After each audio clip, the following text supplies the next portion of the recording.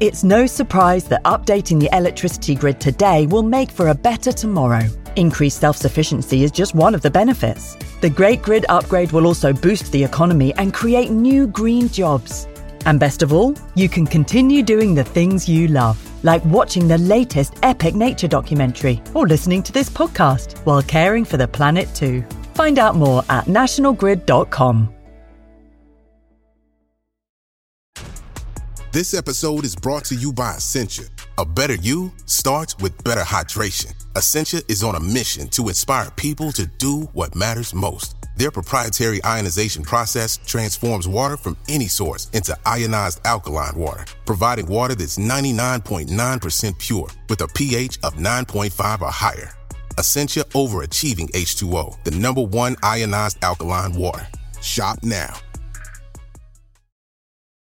Hi, it's Stephen Colbert, and I'm here to tell you about The Late Show Pod Show, which is the podcast of The Late Show with me, Stephen Colbert, and I'm here with my producer of the podcast, Becca. Hi, Becca. Hi, Stephen. So what do people get when they listen to The Late Show Pod Show? Let's sell this thing. The extended moments, for sure, because we run out of time for broadcast, but we have plenty of time on the podcast. It's kind of like being a live audience member of the show because you get things that no one else hears. Listen to The Late Show Pod Show with Stephen Colbert wherever you get your podcasts. Life is a highway, and on it there will be many chicken sandwiches. But there's only one McCrispy. So go ahead and hit the turn signal if you know about this juicy gem of a detour.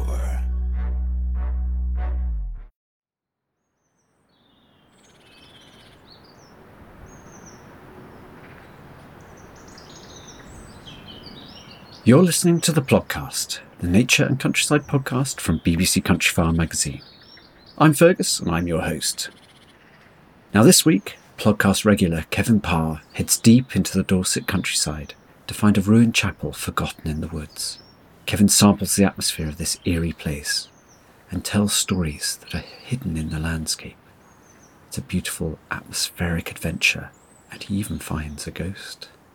Later, Kev joins me and the team in the studio to celebrate our 5th birthday, which is very exciting. And if you've enjoyed the podcast, please don't forget to leave likes and positive reviews wherever you're listening to it. Over to you, Kev.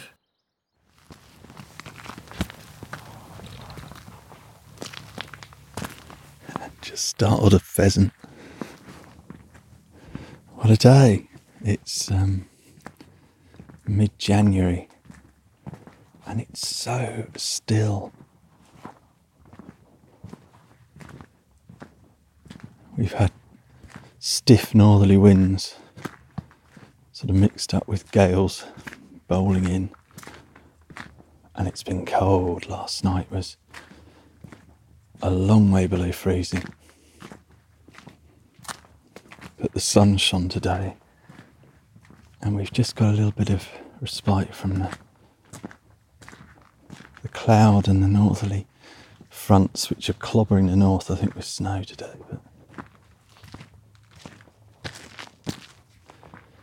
we are okay here in South Dorset, and a view I've not seen before, even though I can see to within a couple of miles of home from this spot.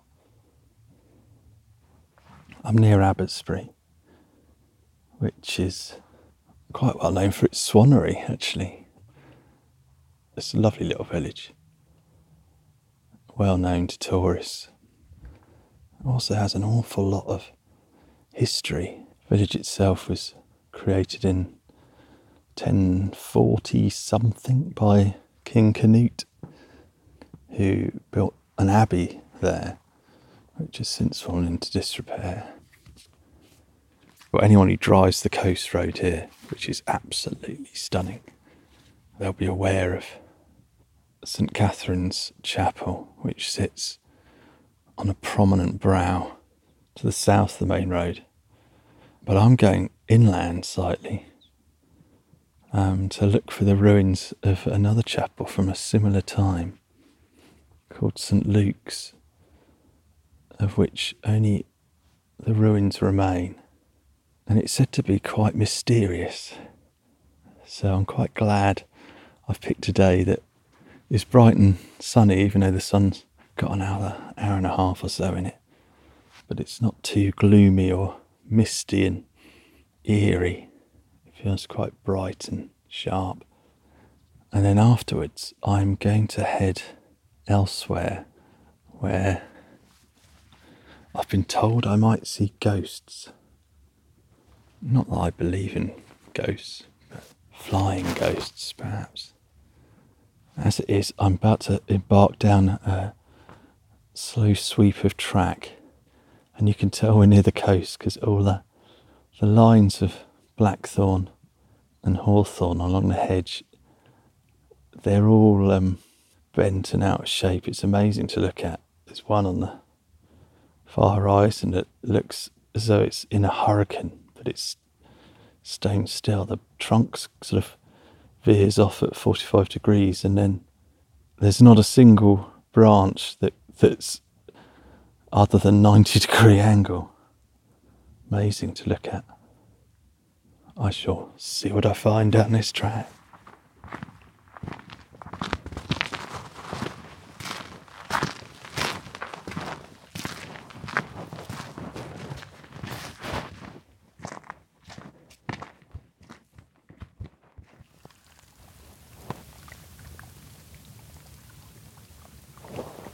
I hope you can hear that. It's incredible phenomenon here.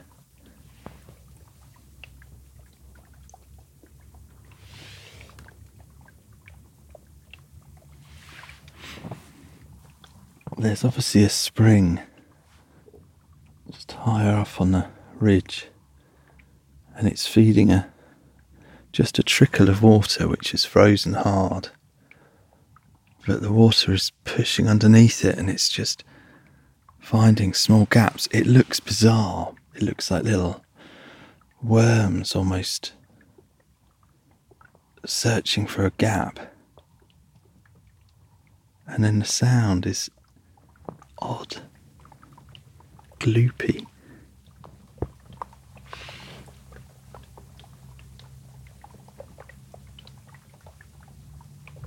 I quite like it. I'm getting quite distracted. Must carry on. I dropped below a ridge, and oh, there's a fox. Oh, it's gone.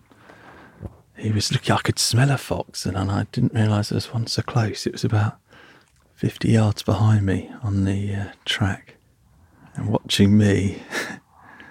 And as soon as I turned round, it scarfed in the direction of the castle, Abbotsbury Castle, which was Iron Age hill fort, and is one of the most perfect spots for a hill fort, overlooking the coast, the highest sort of slightly inland point.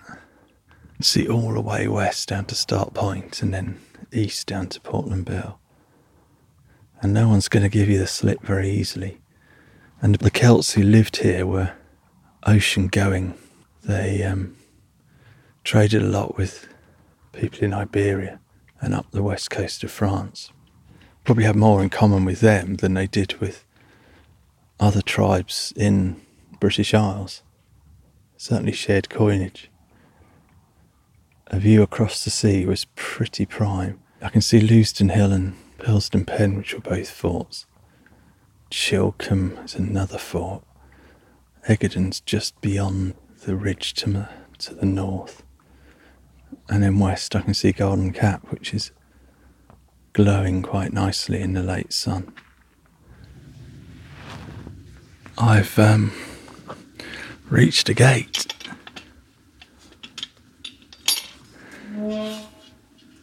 Good squeak.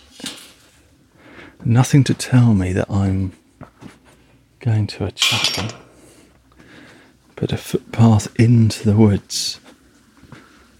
And that little trickle that I was just recording has turned into something, or joined another little spring and turned into something more substantial. It's quite an old woodland, I'd say. And a lovely little bridge just walked across. The great thing is I've no idea where to go.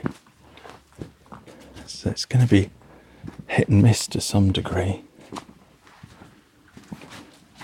And there's just a little bit of cloud coming, so I don't really want to get lost. It's very quiet in here too. A couple more wood pigeons scattering. There's something very small seeping. Could be a goldcrest. It's so cold again though. Back in here where the sun hasn't reached. I don't think the temperature's much above 0. It's been coppiced. There's a lot of hazel in here, and there looks to have been a lot of coppicing done over the years. A few bigger trees dotted around that look as though they're considerably older, but then coppiced hazel can live for 300 odd years. So the woods have served a purpose other than to house a chapel. It's rather an odd place to site a chapel. The landscape would look very different when it was built, which was in the 13th century, 1240s I think. The land was secured. Oh, just negotiating a bit of gloop, although it's pretty solid gloop, it's not too bad. It's quite handy. Another nice little fairy bridge. And a different trickle, interesting. And these streams must be dropping down into the River Bride, which I was just looking across the Bride Valley. And the Bride, despite the name, isn't the river that gives Bridport its name, that's the Brit. But the Bride enters the sea at Burton Bradstock. It's only a short sort of 6 mile little stream. There's some fantastic bracket fungi. Not sure what that is. I should do. I'll negotiate the next little bit. I didn't realise quite how easy it would be to find. This path has brought me straight to it. Gosh. I'm just in the middle of the woods. The stream is probably about 20 feet below me to the left. And then directly in front is the remainder of an arch and a great doorway. It's ivy clad. It's quite odd, it looks slightly out of place. Or rather, the altar, there's an altar beyond, which I don't believe is, well, it's not from the original building. And in fact, there's some tombs that I read a family that about 100 years ago loved this spot so much they were buried here. I feel quite odd stepping towards the arch.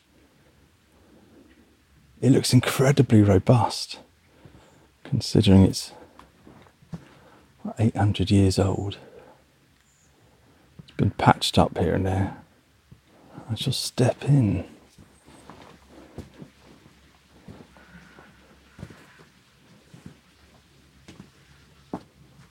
It's odd, all that's really left is the archway, but you can see where the rest of the chapel would have been. There's some tombstones on the ground, looking a bit worn. Died in 45. And then an altar, which is a stone squared off, and it's rather lovely. There is votives by the looks of it. An apple, sprig of rosemary has been left, a lit candle in a jar, so someone must have surely been here today. Oh, and it smells smells delicious. And there's various coins, and I think people have obviously left little gestures. I might have to have a rummage and see what's in my pocket.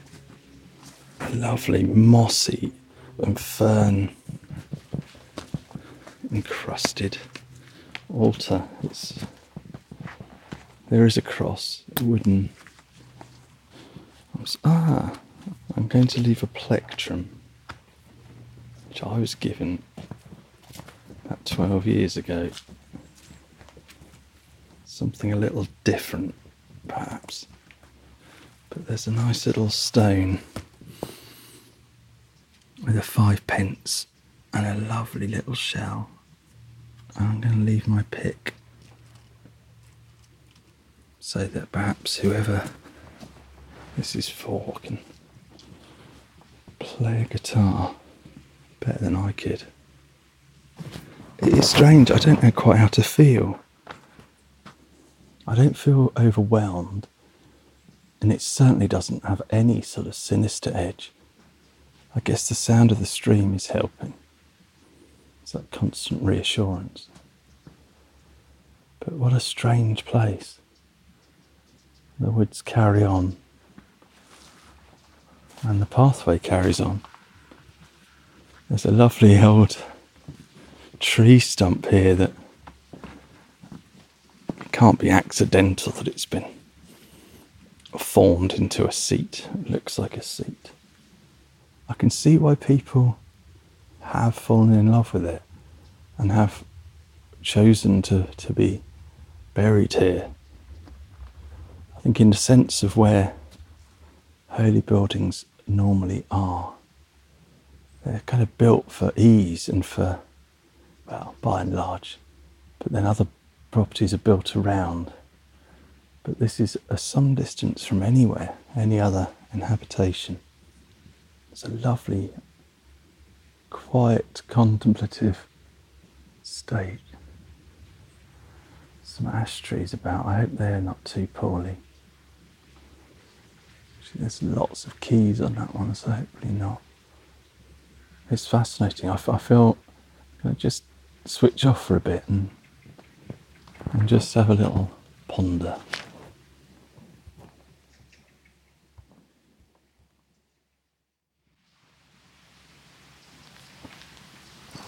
I've slightly lost track of time. Just standing, and I wasn't even thinking really. I was just sort of switched off. But I can hear the blackbirds are starting to alarm, which normally means they're moving to places to roost. Sun, I don't think is set just yet, but it's dipping. So I better head back if I want to make it to my other spot. But quite a special place. I wonder what the atmosphere will be like in spring. I think I'm supposed to be decked with bluebells. I imagine that's fairly lovely. And I imagine in summer, a really hot summer's day, I think it would be lovely and cool here. Shaded, and a misty, murky, late autumn evening could be very interesting. I'm slightly reluctant to go, stepping back out through the arch, even though I'm not physically inside. It feels as though I am. Amazing that there's still any of it standing. Obviously it would have been helped, but in the 16th century it went into ruin with Henry VIII's handiwork, dissolution of the monasteries. But worth the walk, and it's no great distance, although it was all downhill. And now I've got to go back uphill. I'll step back through the arch. I shall leave you for the moment, because you won't want to hear me breathing heavy as I stomp up the hill.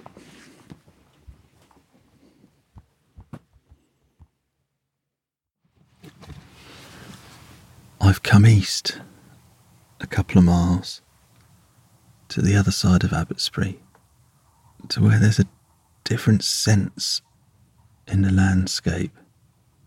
This is just on the edge of the South Dorset Ridgeway, where it's been said if there was a sort of a stone circle the size of Stonehenge or Avebury, then it would probably gain more attention as a Neolithic site, because there are stone circles, there's several. There's barrows, there's one of the densest clutter of tumuli, burial mounds, I think, anywhere in Britain. And I'm here because of a tip-off that this was a spot where a couple of short-eared owls have been roosting.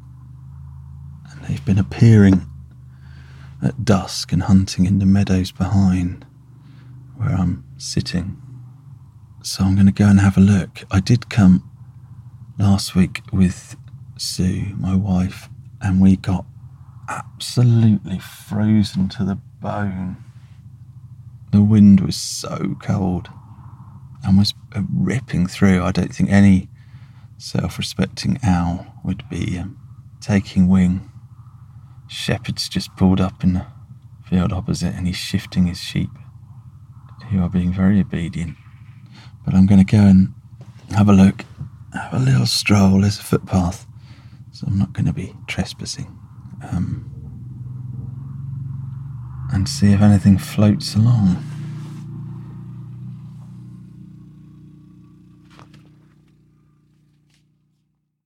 I don't believe it.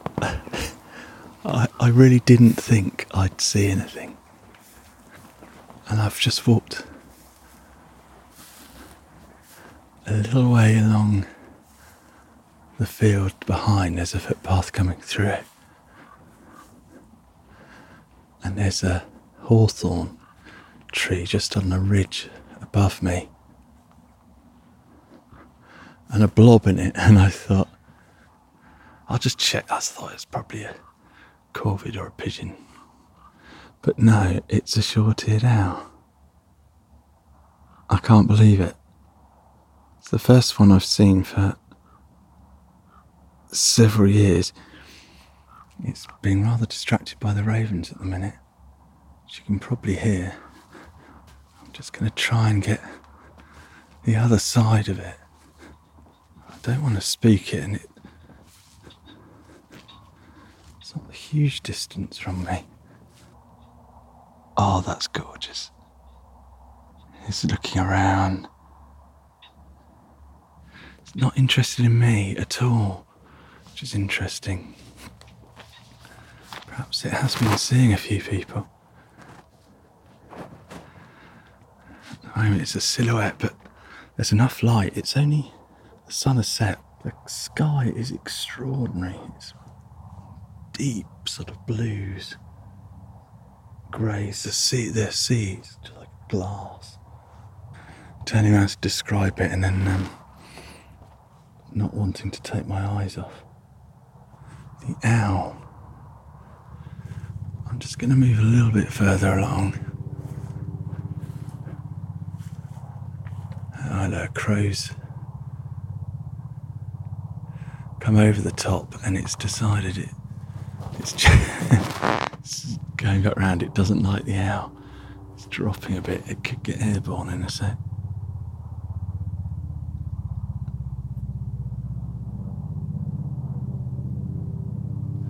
Again, it's paying me no attention.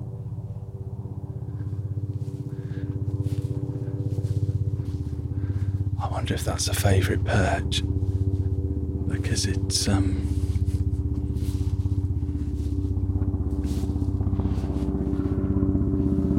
helicopter coming over.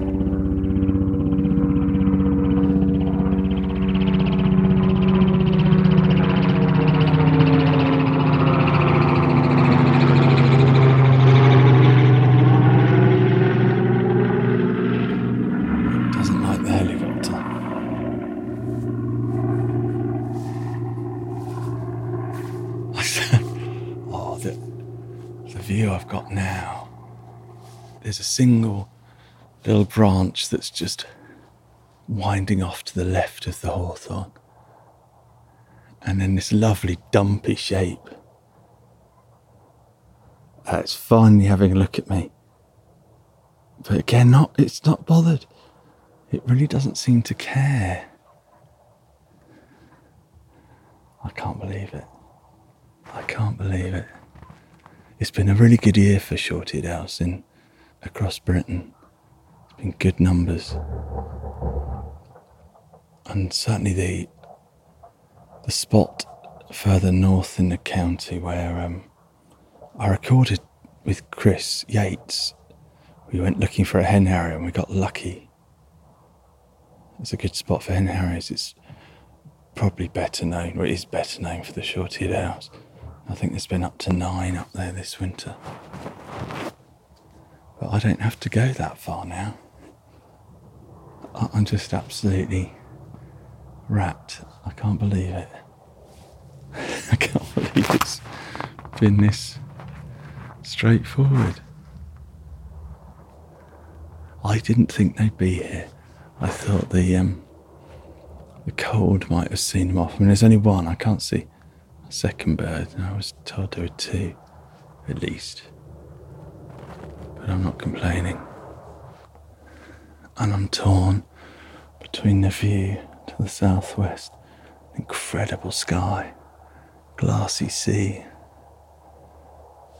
St. Catherine's Chapel silhouetted against it, and the Fleet, and then looking east across Portland, but I can't turn my back on this short-eared owl in case it takes off, and I don't want to disturb it. So I'm going to bid you farewell. I look up at the moon, the quiet moon. Life is a highway, and on it there will be many chicken sandwiches. But there's only one McCrispy. So go ahead and hit the turn signal if you know about this juicy gem of a detour. Spring is a time of renewal, so why not refresh your home with a little help from Blinds.com? Blinds.com invented a better way to shop for custom window treatments. There's no pushy salespeople in your home or inflated showroom prices. Free samples, free shipping, and our 100% satisfaction guarantee can put the spring back into your step and into your home, too. Shop Blinds.com now and save up to 45%. Up to 45% off at Blinds.com. Rules and restrictions may apply. When you need mealtime inspiration, it's worth shopping Kroger, where you'll find over 30,000 mouth-watering choices that excite your inner foodie. And no matter what tasty choice you make, you'll enjoy our everyday low prices, plus extra ways to save, like digital coupons worth over $600 each week. You can also save up to $1 off per gallon at the pump with fuel points. More savings and more inspiring flavors make shopping Kroger worth it every time. Kroger, fresh for everyone. Fuel restrictions apply. So there we have it. Kev finishing with a winged ghost, a short-eared owl.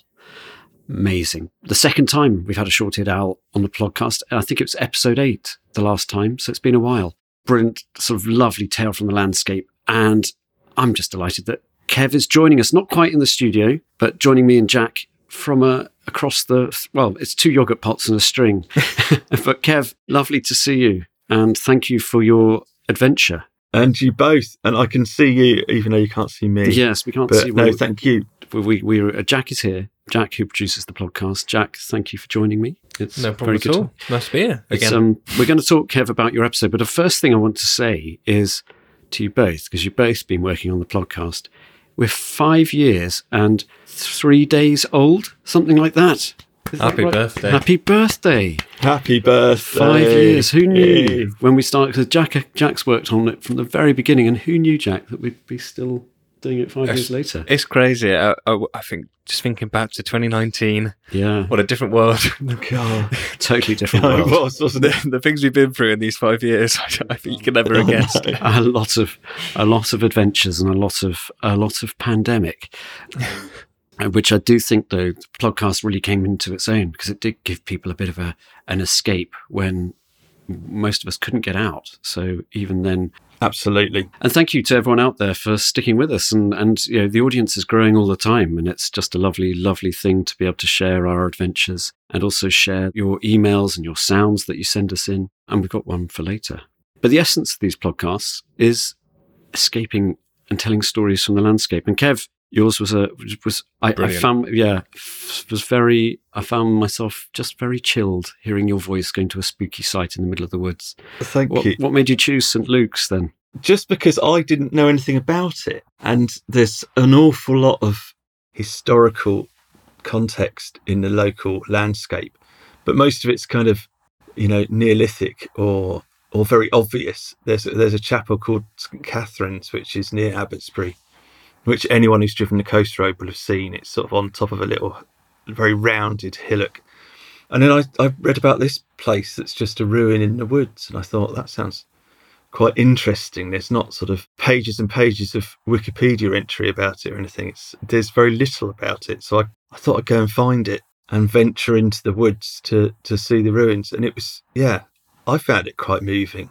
It was very calming, and I really felt like we were crawling through the woods with you to find these strange ruins. Thank you. Yeah, and the fact that the people who are buried there, they discovered it about 100 years ago and loved it so much and found the peace and quiet so beautiful that they'd decided to be buried there when they died. Exactly. It's a crucial correction. And the votive offerings, that's people still going there to leave little offerings, pretty much. Absolutely. And a candle that was lit in a jar, which was quite odd, but it smelled amazing. So people have been there but that's quite creepy that someone had just been there before you. It's odd. It reminded me a bit of, on Dartmoor, there's Jay's grave, which is the grave of Kitty Jay, who was a maid who became pregnant by her boss, the local kind of landowner, and then she died. I think she died in childbirth, but because she'd had a child out of wedlock, she had to be buried on unconsecrated land. So there's just this point on Dartmoor between a road junction with this grave on it. And then hundreds of years ago, flowers started appearing on her grave, and fresh flowers appear every day. And no one really knows who does it, which is quite interesting. And it reminded me of that a bit. Yeah. Although I must admit, when we went to see Jay's grave, the flowers didn't look very fresh. So I don't think they're put there every day. But it was a similar idea, just where someone is coming and placing things that obviously has great meaning. And it's well kept. It's not there's not bits on the ground or rubbish lying around. It's very well maintained, but also feels a little bit otherworldly. It's really interesting, a really amazing place, and it felt like I was in a building, even though there's just the sort of one arch at one end that's still standing. It really felt, as if the walls are still there. It was strange. I love the atmosphere that you created, and obviously that you felt. It's definitely the joy of this season when we don't have birdsong and don't have all the sort of nature quests in the same way, but the tales that we've been able to tell have been really, really interesting and exciting this last winter. And this one is sort of, it just shows that, look on your map, anybody out there can look on a map and just go, what the heck's there? Because you said there's not much on Wikipedia. It's almost like in this day and age, nothing exists unless it's in triplicate on the internet. Whereas actually, absolutely, there's so much that has slipped through the net that almost is being more quickly forgotten because people aren't going there. Maybe the internet just concentrates people on going to the sort of popular places, and everything else is being forgotten. So I really liked as well. I was saying this to Lewis on our team, that you left bits in where you said, like, I'm going to just stop for a minute now and just be on my own and be in this space for a bit, which we did sort of laugh, thinking that we have no idea the time between those two takes. You could have been there for days. But just that idea of it is such a almost secret, not much is known about the place, and you taking that time to go, you know what, I am just going to stop and just be present in this place that no one really massively knows about. I think there's something really nice about that, and that I think we spoke about before, people don't do that often, is just to go somewhere and just stop and not like rush around or try and find stuff there. It's just to stop and observe what's there and really experience that space. Yeah. No, it's really true. And I think, I don't know how long I was there, because suddenly I went quite late, but the days are so short, but it was suddenly the blackbirds sort of clucking, and, as they do when they're moving to roost, and that sort of jolted me awake a bit. And I suddenly thought, gosh, I've been there for, it could have been 2 minutes, it could have been, half an hour. I'm not really sure how long I was just sort of taking it in, which is even nicer. You just sort of lose yourself in a place, in a moment, and time disappears. More of that. I think that's the whole. Our sound escapes on Friday, that we release on Friday, are a sort of attempt to provide that bit of mindfulness. But we do need to just stare at raindrops and steamed up windows and the kind of. We just need to spend more time not doing and more time being. So a good encouragement, Kev. A good reminder that we need to stop. So maybe we should call it the Stopcast. Yeah. I've got to say as well, I think it was about 6 minutes in. I think there's a contender for Gate Squeak of the Year.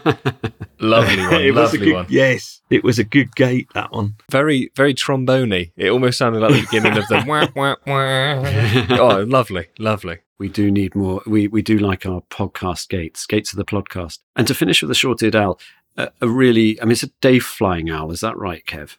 Generally, yeah, they can fly in day, generally crepuscular. So on the cusp of the day, dawn and dusk, which you can tell because they've got yellow eyes, whereas the long-eared owl, which is much more nocturnal, but they look quite similar apart from the lengths of the tufts that aren't their ears at all. That's got very orange eyes, like an eagle owl. It's got very orange irises. So the sort of paler the iris, I guess it's down to the sort of rods and cones makeup within the iris, I suppose. They can be very easy to see during the day where they're moving about, and especially if their food's tough to find or weather's been bad, and they can be hunting in the middle of the day, and they're fantastic to watch. Although this one just sat the entire time I was watching it, blobbing it, but I couldn't believe it. As you heard, and I think I mentioned to you that I didn't do a good job in describing it because I was so shocked that it was actually there where it should be. I couldn't get over it. But I think I might be wrong here, but I'm hoping I'm kind of right. I think it's about. I used my little book I got for my Christmas present. About 1,400 pairs in the UK, around that number. So it's not that many. And even on the maps, it showed that it's out of all the owls, it's not everywhere. So to spot one, I think is a bit of a treat. Yeah, definitely. And we get a lot more in winter because which is where this bird would have come from. They're not nesting locally, but you get a big influx from sort of Scandinavia, Russia, I think Iceland as well. There's good numbers, and obviously they're pushed down as the daylight goes, but and the cold comes in because they do like their voles. They do like their voles, yeah. Who doesn't? But this winter's been particularly good. I did read that after a few sort of quite sparse winters, it's as well as waxwings, which have been well noted, it's been a good winter for shorties. And I think I read somewhere only over 300 sites have recorded short-eared owls this winter, which is pretty good.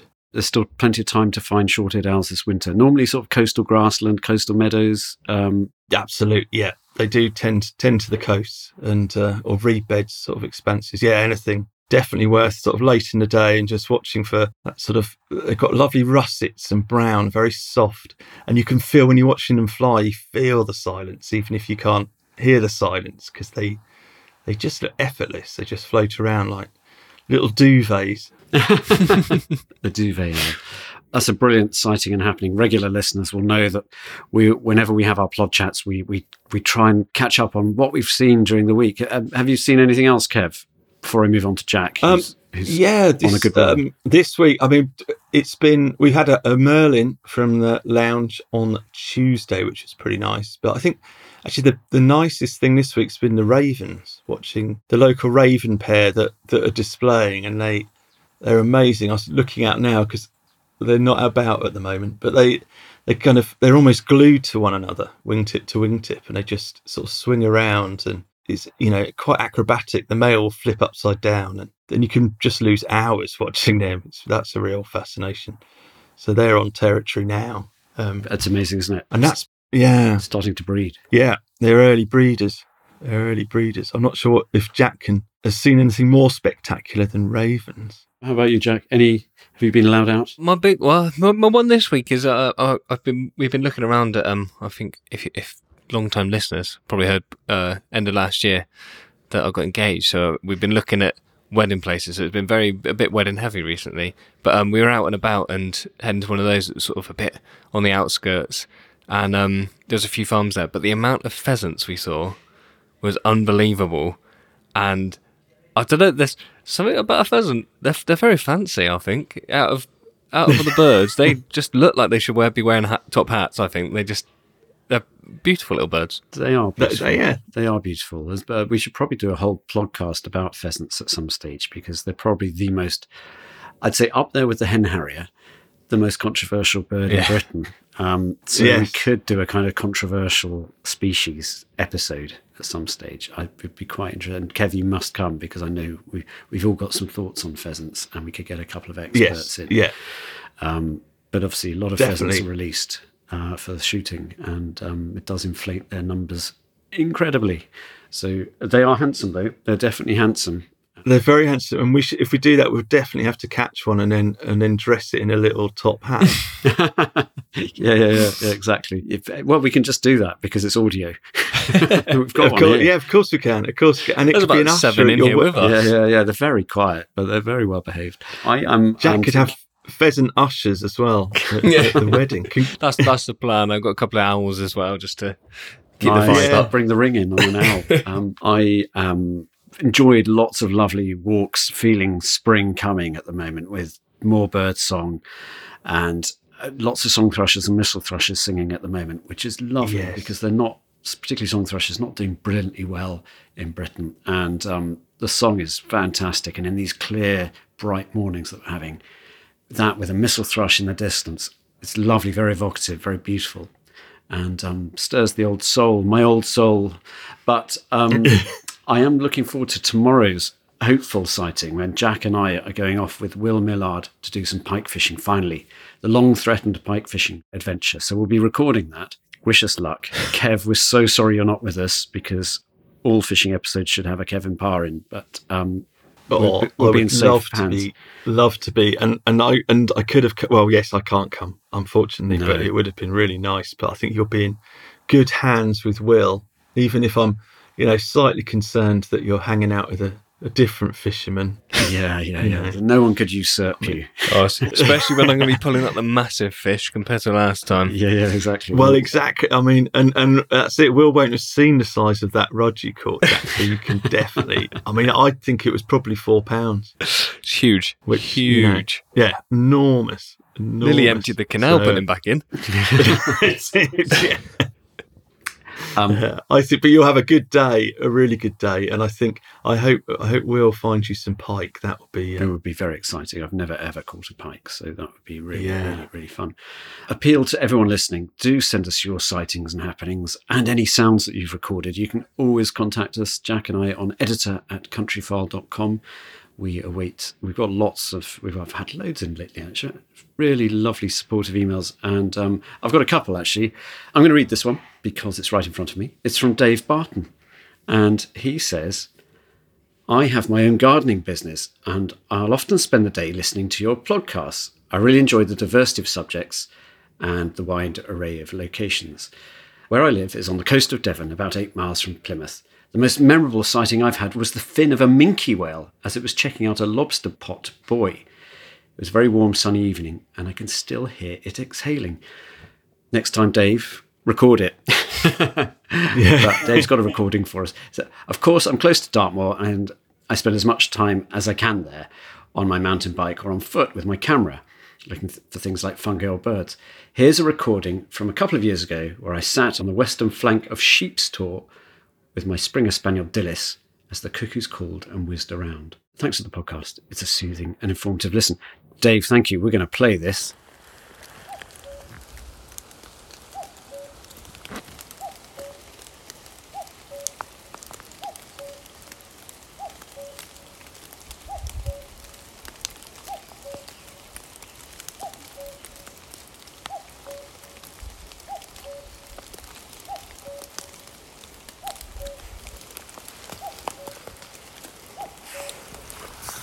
Dave, thanks so much. That's lovely. Rainfall there with the cuckoos behind. I was there on the flanks of Sheep's Tor. We loved that, Jack. Yeah. It's interesting as well that it's not the first letter we've had in from someone that is like a gardener or in a landscaping job. So, I mean, if you know someone that's in it, they're probably going to like the podcast by the sounds of it. So push it onto them. Let them know about us. Exactly. Soothing listens for when you're busy.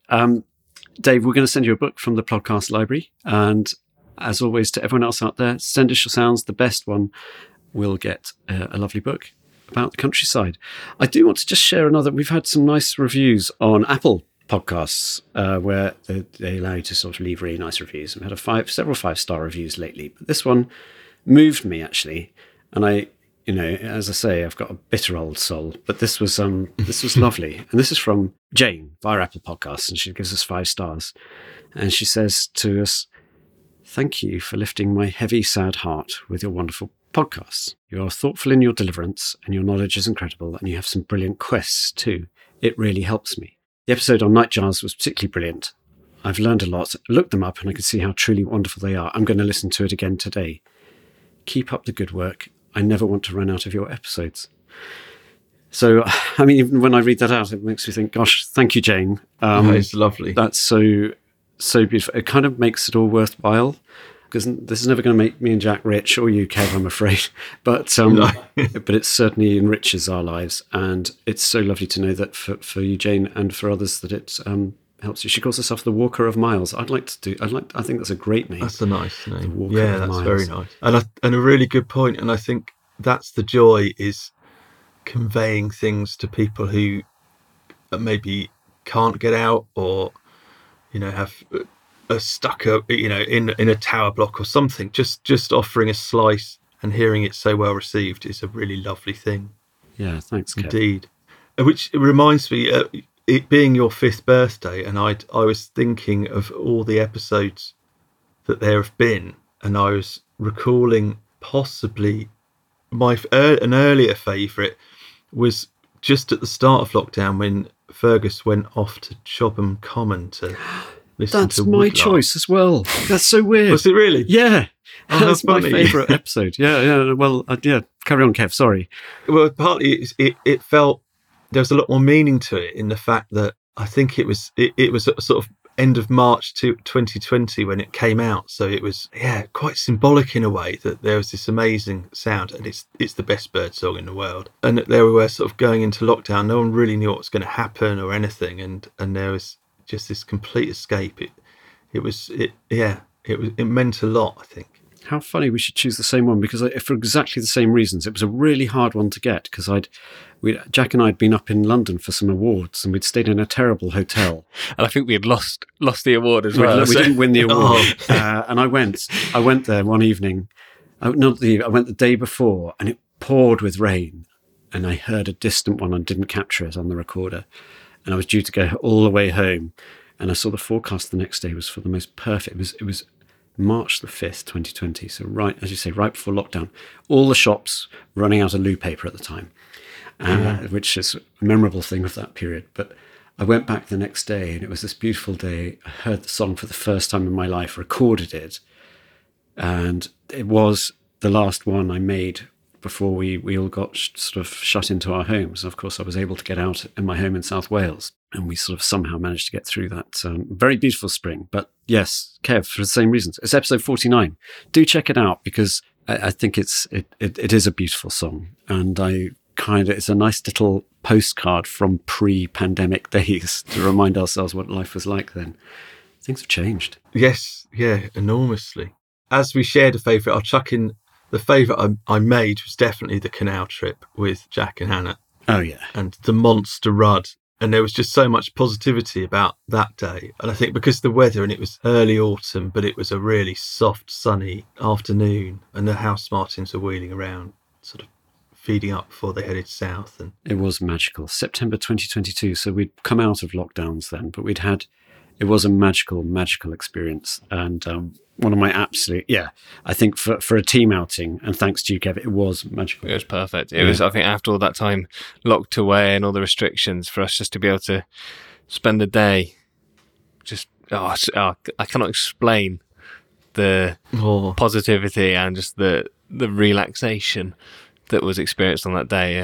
I mean, I think we've banged on it so much. Just if you get a chance to do something like it, I think it's just so worth it.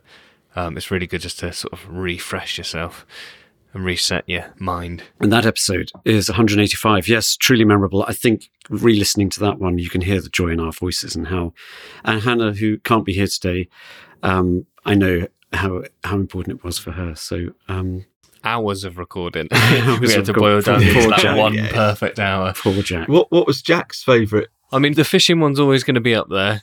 I think that's the best one I've been involved with. But I think as it's a 5th birthday, I think we cannot not recommend all the way to the start. Episode 1 is where it all began. There was no, I think, a peek behind the curtain, behind the scenes.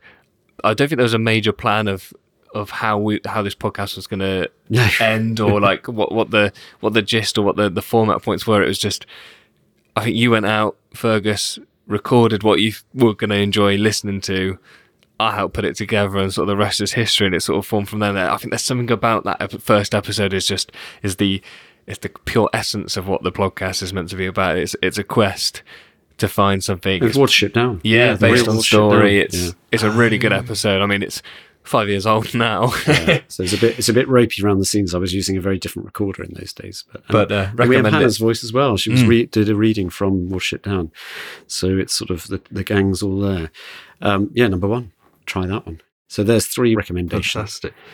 I think, though, chaps, we've got some cake to eat. We have, and some celebrating. Oh, sorry, Kev. We'll send it via the yogurt pots. Oh, you could show me a slice at least. Here we go. That looks good. Yeah, we're not allowed to light the candles in here because of the fire regulations. I've got to start doing my warm-ups as well for the huge fish I'm going to be lifting tomorrow. True. Of course, yeah. Kev, thank you so much for joining us, and join us again for some fishing, for some more adventures. Spring is coming. We look forward to kind of seeing some more spring wildlife around Britain with you. But for Definitely. now... and good luck tomorrow. Oh, bless you. Thank you. And, well, thanks, Jack, and thanks to everybody who's contributed to the podcast over the last 5 years, and to you all for listening. And join us again next week, where we embark on the next 5 years, hopefully. But for now, it's goodbye from me and from the whole podcast team.